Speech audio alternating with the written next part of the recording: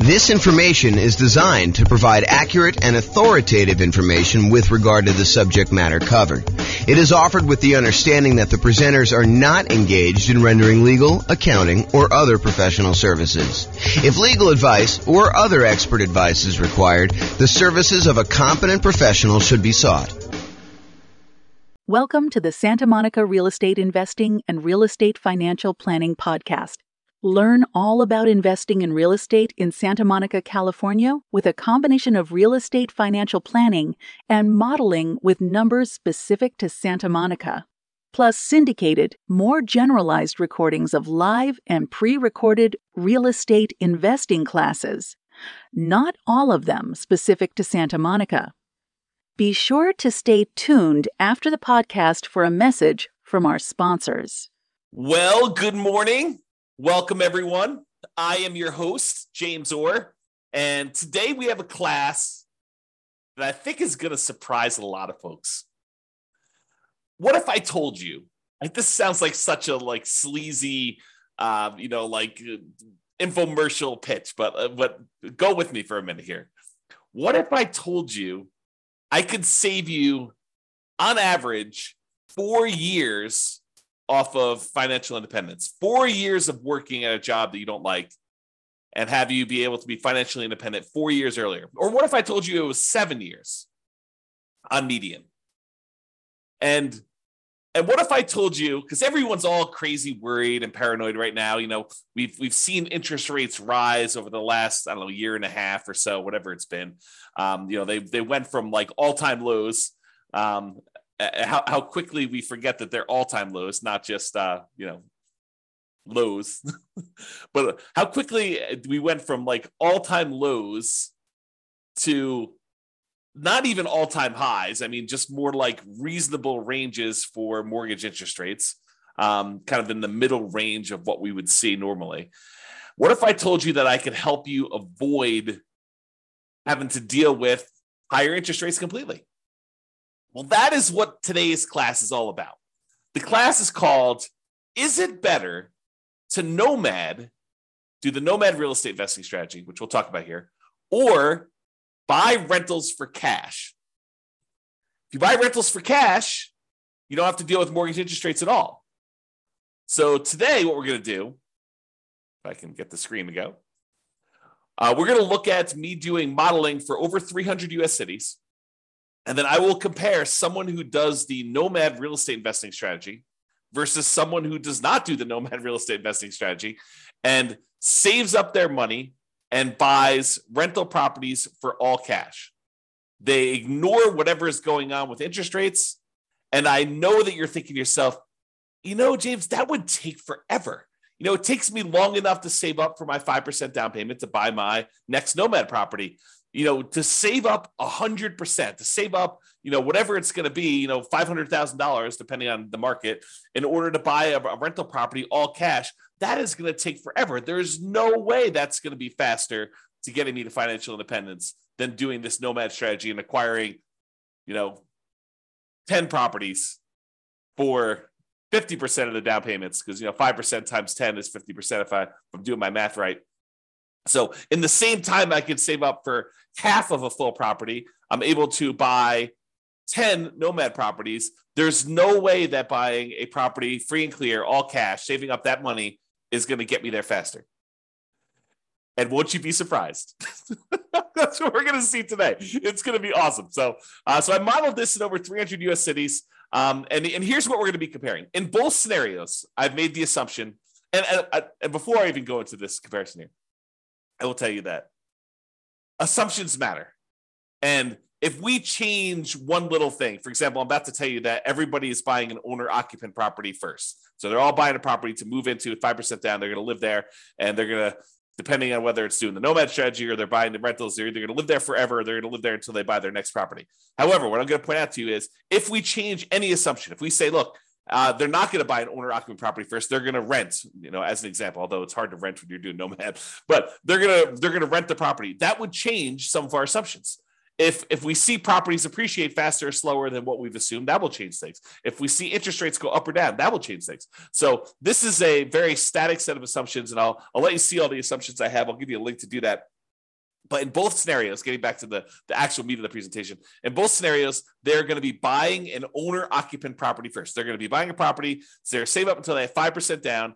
Then they're going to buy an owner-occupant property. They're going to live there, and they're going to either stay there forever, or if they're doing the Nomad strategy, they're going to use that to kind of bounce into the next property. Okay, so in both cases, though, whether they're buying rentals all cash or they're doing Nomad, they're both buying an owner-occupant property, moving in there first. With the Nomad strategy is someone basically buying a property, moving into the property, living there for at least a year, then converting the previous property to a rental, moving into the next property with 5% down or 3% down. In this case, we're doing 5%, but moving in there with some low down payment, owner-occupant loan, living there for a year, then converting that one to rental and repeating the process until they have as many rentals as they desire. Okay, so with the Nomad strategy, I'm specifically saying they're saving up until they could buy 5% down owner-occupant properties. They're going to live in that property for at least a year and until they've saved up to buy the next property, because sometimes that's more than a year. It might take them more than a year to save up 5%. And we acknowledge that. We plan for that. We model that in our analysis. And then they repeat that until they have up to 10 properties total, 9 rentals, and then one that they're living in.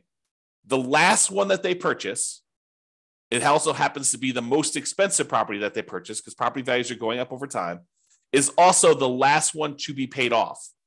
So that's the last property to become free and clear, because the other properties they paid off, they're all on 30-year mortgages. They pay off after 30 years. The last one they bought is at least 10 years later. And so that one pays off after year 40. Okay. They buy the next property when they've saved enough for down payment, plus closing costs, plus 6 months of reserves for personal expenses, plus 6 months of reserves on any properties they already own to that point, and the property they're about to buy. And they can qualify for the loan based on a 45% debt to income ratio. So they have to be able to qualify. We're not just saying, you could buy a property and not qualify you. And you need to have the down payment, you need to have the closing costs, you need to have the reserves. The only thing more conservative I probably could have done is to say you need to have any negative cash flow saved up, which we're not going to go over here, but that is probably a more conservative thing for us to do. Okay. So that's what the Nomad people are doing. The buying rentals for cash people, they're going to buy an owner-occupant property. They're going to move in there. They're going to live there forever. Then they're going to save up until they buy properties for all cash with closing costs and reserves.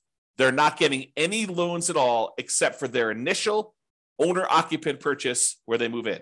And they're going to buy up to 9 rentals this way. Although I will tell you, because you have free and clear properties and the cash flow on a free and clear property is so much better than buying a property with little down or even regular 20%, 25% down, you need a lot fewer of these in order to qualify to be financially independent. Okay. If you want to see my detailed modeling of all this stuff and be able to kind of mouse over on the charts and see my assumptions and drill down to stuff or see any updates, because if I change any of the numbers, those numbers will change. You can go to the link on the page. I'll put that in the show notes if you're listening to this on the podcast as well. That way you can click through and watch it. Okay. So one of the things we're going to measure is how long it takes them to be financially independent. The other thing we're going to measure is what their net worth is at year 40. So we're going to arbitrarily pick year 40 and say at year 40, what's their net worth? And also how many months or years it takes for them to be financially independent. And so I should probably define for you what financially independent means to me so that you understand what the math is. So they're financially independent when the income from their investments exceeds their expenses. And each city has its own expenses. If you live in a more expensive city, you make more money, so your savings rate is higher. I mean, the dollar amount you're saving, it changes based on what city you're in.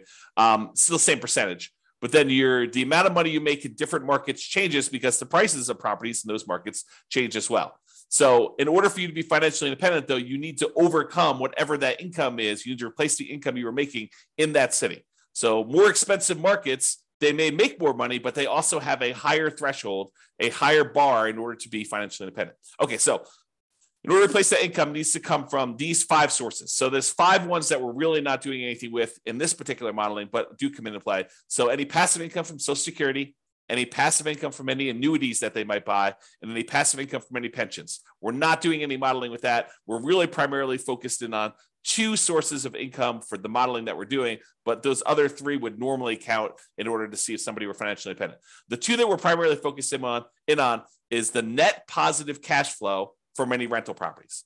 So you take all the income they're getting from their rental properties and you subtract out all the expenses they have on that property, vacancy, principal and interest payments from their mortgage if they have one. Some of these guys are buying free and clear. Any property taxes. If they have PMI, which they will if they're buying 5% down, they have PMI payments until that drops off. Any property insurance payments they're making on that, any maintenance on the properties, and any property management, although they're managing the properties themselves in this particular modeling. Okay, so any net positive cash flow, all the income minus all the expenses. And in addition to that, if they have extra money left over, if they basically have money sitting in a stock market account earning, whatever the stock market account is earning, they take that amount of money and they multiply that by what we refer to as a safe withdrawal rate. The most common one, and I think the one we're using in this case is probably 4%. So if they had $1 million in stock, they'd be able to say $40,000 a year of that is contributing toward whether or not they're being financially independent. So we use that too for any extra money they have left over. So if they get to the point where they've bought all their properties, now they have this account balance just growing over time, that would also contribute to them being financially independent. So the sum of all 5 of those things, in this particular case, these 2, net positive cash flow from rental properties and the invested assets times the safe withdrawal rate, plus if they had this going on, which they don't, Social Security, annuities, or pensions, then all of those combined would then see if they have exceeded their income that they had from their jobs. And that is how we would define them being financially independent. Okay. So my assumptions, each city's modeling uses their median, essentially, home price and estimated rents on what the median home price in that market would be. Now, we did not apply any of our optimization strategies. We didn't apply any of the 88 strategies that we have to improve cash flow on rentals. So this is not like, hey, if you really optimize everything, then this is what it would be. This is sort of like any investor could come in and achieve these results. That's sort of what I'm looking to do here. It's not like you're buying exceptional properties. It's not like you're trying to maximize the income and minimize your expenses on your rental and applying those 88 strategies to do that. This is really just generic median income coming in. As I mentioned before, the job income does vary based on the city so that they can afford a property in that marketplace. If I said everybody makes $5,000 a month and they tried to buy a property in California, good luck. They would never buy a property because they never qualify with that 45% debt to income. So I had to adjust incomes when I modeled different markets to say, look, someone in California obviously makes more than someone in, I don't know, let's say Mobile, Alabama, which has a lower price property than California does.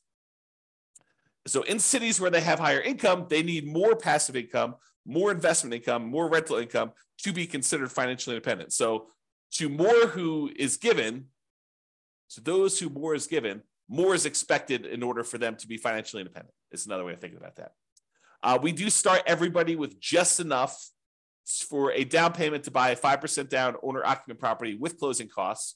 So about 7% of the property prices in that market. I set a threshold at the bottom to be at least 10K, which I'm not even sure anyone hits the minimum. But they are buying an owner-occupant property in both scenarios, whether they're doing Nomad or whether they're buying all cash. Now realize though, with Nomad, they keep moving out of it into their next owner-occupant property. When they're buying properties for cash, they live in that first property forever. And this may actually come into play because if they actually pay off their owner-occupant property, the amount that they need in expenses actually goes down. And so the amount that they need to be considered financially independent actually goes down because they no longer need to have that mortgage payment in order to be considered financially independent, which is interesting. And may come into play because with the Nomad one, that's 10 years later at least, right? Once they bought their last owner-occupant property. With the buying properties for cash, they bought that property early on, and so that property gets paid off after 30 years. Interest rates. Here's my assumptions for interest rates. When buying an owner-occupant property, we're assuming they're getting a 6.5% owner-occupant interest rate with 5% down. And in addition to that, it does have private mortgage insurance. That private mortgage insurance is the insurance you pay because you didn't put 20% down to protect the lender in case you default. That's what PMI is, private mortgage insurance. Now, if they were buying rentals, which they're not, right? They're buying owner-occupant properties, but if they were buying rentals and they're paying cash for the other strategy, the rental interest rate I've made the assumption would be 7% for non-owner-occupant, 20% down, and that would not have PMI because you're putting 20% down in that case. But again, we're not using that number because they're buying properties for cash. Okay. I also assume that they're earning 7% per year in the stock market as their rate of return there.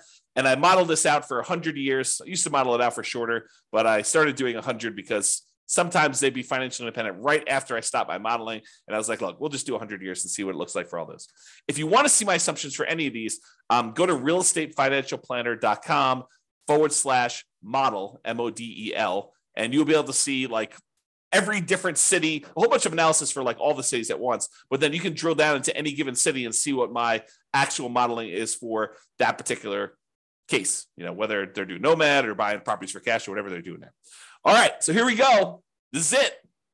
When do they achieve financial independence? So there's 305 cities that I did this modeling for, 305 different US cities. So in the baseline Nomad model, they achieved financial independence faster in 84 out of the 305 cities. So in 84 out of 305 cases, it was better for them as far as speed to financial independence goes, to get to the point where they are completely financially independent. They no longer need to work anymore. In 84 cities out of 305, if they do the baseline Nomad model, buying a property with 5% down, moving in, live there for a year, converting it to a rental. Okay. In 10 cities, it didn't make any difference which model they took. So 10 out of 305, which is what? I don't know, 3% maybe? About 3% of the time, didn't matter what, you could have picked either, doesn't matter. But in 84 cities, it was better for you to do Nomad, which means that in 211 cities, about 2/3 of the time, it was better for you to buy an owner-occupant property and then save up money forever, it seems like, in order to buy a property for all cash, then use whatever extra money you have saved up to then save up for the next one that you're going to buy all cash, and repeat this until you're financially independent. It was faster for you to be financially independent if you did that 2/3 of the time in 2/3 of the cities by doing the all cash model. That's crazy, right? I think this surprises a lot of people. They're like, wait a minute, how is that even possible? It's going to take you forever to save up this amount of money in order to buy the properties for all cash. And I'm telling you, it surprises me. But the challenge is this, right? Like, I think a lot of folks, they assume maximize leverage, get into the deal as quickly as you can, get onto the property so that you kind of let your properties appreciate with you. And I'm telling you that is true in about 1/3 of the cases, a little bit less than a third, but about 2/3 of the time with our current economic conditions, my current assumptions, you would have been better off buying rentals all cash 2/3 of the time versus doing Nomad. And, I'm sure we'll do a comparison where we compare, buying all cash to putting 20% down or putting 25% down, or, doing some other strategies in addition to that, like paying off properties early. Like, all of these are coming. And a lot of them are already done if you want to go look on the website to kind of look at them. But you will see classes on this coming up. And we'll see like just how big of a difference doing things like paying off properties, paying off the owner-occupant property, paying off my rental properties, paying off my rental properties with cash flow, paying off my rental properties, or only when I have enough to pay them off in full. Like, there's all these differences that are going to come into play, and we're going to see how that plays out. And as the market conditions change, as interest rates go up and down, and maybe the stock market rates of return vary a little bit, or the prices of properties in different markets change, we can adjust all those and rerun them. So 6 months from now, we may have different analysis using slightly different numbers. If rates go up to 10% or they go back down to 3%, we'll rerun them and you can see. Okay. All right. So shocking, but 211 cities, it's better to do the owner occupant than to buy up to nine properties, all cash, than it is to do Nomad, which is 84 cities. And here's the distribution of when they actually end up being financially independent. It looks like there's a lot of clusters right around here when they pay off their first property. So for a lot of these situations, there's a lot of them that become financially independent when they were otherwise buying properties for cash when they pay off their owner-occupant property completely, right? Because that happens after 30 years. And so right after this 360-month period, there's a big bump of a whole bunch of them becoming financially independent. And you don't see that for those doing Nomad because that happens at least after month 480, sometimes even longer. Okay, but you can see this distribution. And there are some cases where it took a long time for them paying all cash for properties, and there are more of these baseline Nomad ones that have done that. Okay. So it's not like universally better, but 2/3 of the time it's better. Okay. This is a chart showing you. This answers the question of, so is it the more expensive markets where this is the case, or is it the less expensive markets? And I will tell you that it looks like sometimes when you're buying properties in more expensive markets, it tends to be better to do them all cash, which is surprising for me, at least. I don't know, probably for you too. But it's not universally true. It's not like, hey, on the low end, it's always better to do Nomad. On the low end, sometimes it's better to do Nomad. Sometimes it's better to pay all cash. But for the higher end, it seems like most of the dots, which represents each city, most of the dots show you that it's better. It's green when you do the 9 properties all cash as prices get higher.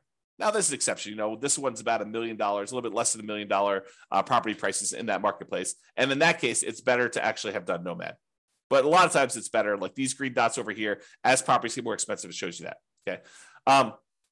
The other thing I'll point out is sometimes it's a lot better. Like over here, it's a lot of months better to have done all cash than it is to have done Nomad because you can see the distance from this 0 shows you how much faster it is. And so sometimes it's just a little bit faster when they're really close to 0, either side of the line. And sometimes it's a lot faster. Like this is over 100 months faster, which is like what, 8 years, 9 years, 9 times 12, because it's in months. So this is about, 8 or 9 years or so faster. And then these are more than that to go ahead and see. Okay. All right. So now we talked about speed to financial independence. You're like, okay, maybe in some cases it might be faster to do all cash, but what about net worth? If you're buying all these rental properties with 5% down, you're highly leveraged. Surely net worth has got to be better when you're doing the Nomad strategy because you're buying properties, your leverage, your net worth is growing. And so what is net worth at year 40? It's kind of our arbitrary cutoff. We could do charts for all the net worth throughout the whole time, but we're basically picking year 40 to compare. And I will tell you, in 245 of the cities, out of 305, 245 out of 305, which I think is about 80%. I'll ballpark in that. I could be wrong on that, but I think it's about 80%. 80% of the time, your net worth is higher if you did the Nomad strategy. So 80% of the time, you'd have a higher net worth if you did the Nomad strategy. 47 cities out of 305, you would have a higher net worth if you did the all cash model. And in 13 cities, it didn't matter at all. Okay. So realize that we're kind of splitting our goals here. If you want to be financially independent fastest, the majority of the time, it's better to do the all cash ones. If you want to have the highest net worth, it might be better for you to do Nomad. Crazy. You have to make a decision. Do I want FI or do I want highest net worth?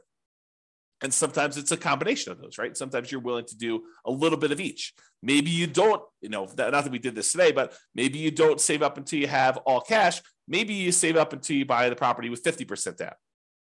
And we can see what that would look like if we decide to model that in the future. All right, here's the net worth difference.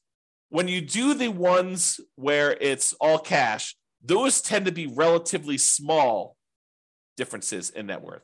So where that is the winner, it's not like you have massively higher net worth. It is relatively small amounts of more net worth when you do it that way.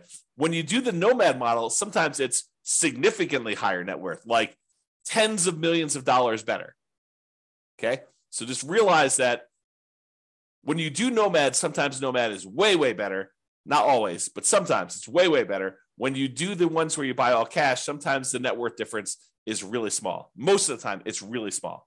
And if you look at the ones where it's different based on price, it looks like the higher price you go, the more likely you are that there is no difference at all. All these gray dots are right at the point where there's no difference in net worth. Okay, so that's what tends to happen as prices increase.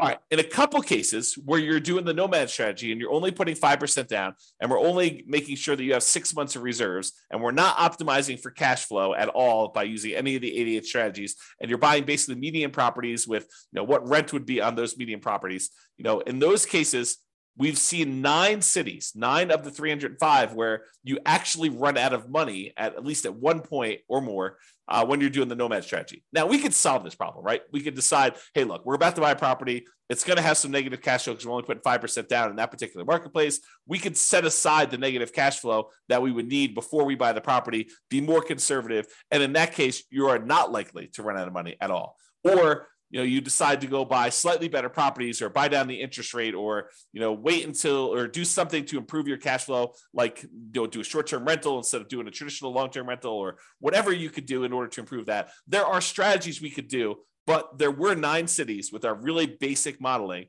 to show that you ran out of money if you did Nomad. If you did the all cash model, you never ran out of money. It's less risky. When you don't get loans, when you're not leveraged at all, the chance of you having negative cash flow is almost zero. If you're buying a rental property and you're paying all cash, there's no mortgage. And the mortgage typically is a very large expense on that. So there's no negative cash flow on any of those. Okay. All right. And you can see that it tends to be the higher price properties that tend to be the ones that ran out of money. So definitely over $1 million, except for a couple here around 500,000. There are like maybe 2 that were under 500,000. The rest of these were, $1 million properties or more. Those are the ones that tended to be the ones that ran out of money. All right, now here's the summary. And this summarizes, like net worth and how much they were short and the number of properties that they bought and how long it took them to achieve financial independence, plus 6 different measures of risk. Okay. And so I did both the median of all of these for all the cities, and then I do the average. So on median is when you take all the different numbers. So let's say we're talking about net worth at year 40. So you take the lowest net worth at year 40 and you take the highest net worth at year 40. The median is the middlemost number from that list sorted highest to lowest. Okay. And so the median net worth of someone doing the Nomad strategy is about $8.2 million 40 years in the future. If you want to know what that is, sort of like today's dollars, if you divide by 3, you'll get a rough idea. So it's like, 2.6, 2.7, somewhere around there, is about what the net worth would be in today's dollars, if you think about that. Okay. So that's for someone doing Nomad. $8.2 million is what it is in the non-inflation adjusted back to today. So what was it if you bought the properties all cash? Well, it was 6.8, a difference of $1.4 million. Or another way of saying that is when we look at the median, doing Nomad was 17.5% better in terms of net worth. Non-trivial. I mean, that's not insignificant. 17.5% better for you to do Nomad. If we look at on average, though, Nomad was 30% better because some of them were really, really significantly better. So the average for the Nomad one was 11.9 million net worth. The average for the buying all cash one was 8.2 million. And so that's a $3.6 million difference, or about 30.5% better to do Nomad in terms of net worth. However, let's look at how long it takes someone to be financially independent, the minimum target monthly income in retirement achieved. Okay. So if you did the Nomad strategy, it took you 529 months on median versus 447 months. That's a difference of, on median, the middlemost number of 82 months. 7 times 12 is 84, if I'm not mistaken. 7 times 12 is 84. I think it's 84. So that's about almost 7 years better to do the all cash one. It's about 15%, 15.5% better to have done all cash for achieving financial independence on median. If we look at average, it was 547 months on average, to do Nomad, or 498 months on average to do the all cash ones. Let me take a drink and mute myself. Okay, I'm back. All right, so for the baseline Nomad one is 547 months versus 498 on average, or about 49 months difference. About 4 years on average faster for you to do all cash rentals than it was for you to do Nomad, or about 9% better. Remember at the beginning, I said, what if I could save you 4 years off of your, the time you were working a job you didn't love to become financially independent? Well, that's what I'm showing you. On average, it's 4 years faster for you to do all cash than to do Nomad.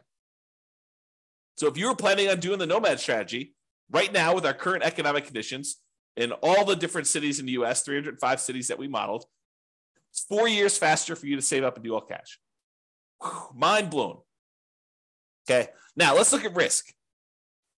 When we look at the median for risk, in all the ways that we measure risk, risk is usually about like how much can rents go down before you have negative cash flow, or how much can prices go down before you have negative equity, or like what's your debt to income rate, your average debt to income for the whole scenario, or what's your average debt to net worth if you kind of want to measure like how much debt load you're carrying compared to your net worth, or your liquidity to your debt to account balance. Like all of those are different measures of risk, and a lot of them include a measure of risk as measured through debt load, like how much debt you have. And then, of course, the number of months of reserves. But in 5 of the 6 different measures of risk, you would have been better off paying all cash.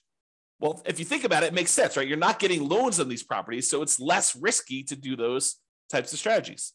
If you don't have any debt at all, your debt to income is going to be better, right? If you don't have any debt at all, well, you do have debt because you're buying the owner-occupant property at first. But if you only have one property that has debt and 9 of the other ones don't, then you're going to be less risky. If you only have one property with debt, 9 of the other ones don't, your debt to net worth is going to be better, or your debt to your account balance is going to be better. And so in all those cases, both an average and median, it is better, less risky for you to buy the properties all cash. So with less risk, you also are financially independent faster. However, when you take on this more risk, you end up with, on average and on median, a higher net worth. Not universally. There's somewhere it's different, but most of the time. Okay? All right. So now, just a reminder, we've been talking about like this median property and the rent on that median property. We could go and apply all these 88 strategies that we have to improve cash flow, to improve these numbers for those with the rentals. Okay? We're basically using median price properties and what rent might be on those in each of the market. You, as an individual, should be able to choose and do better than what I've talked about.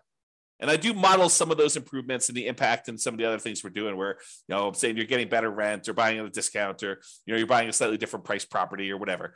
Now, if you are an expert in your local market and you want to help me improve the kind of numbers I'm modeling in your local market, please do reach out via email and I can update the numbers in our database, rerun all the scenarios, and get updated versions of both the individual cities analysis and also the aggregate analysis we've done on all 305 cities. So, just reach out to me and kind of tell me, hey, look, James, your numbers you're using for whatever market you're in that you're an expert at are slightly off. They're slightly higher. Be nice, by the way.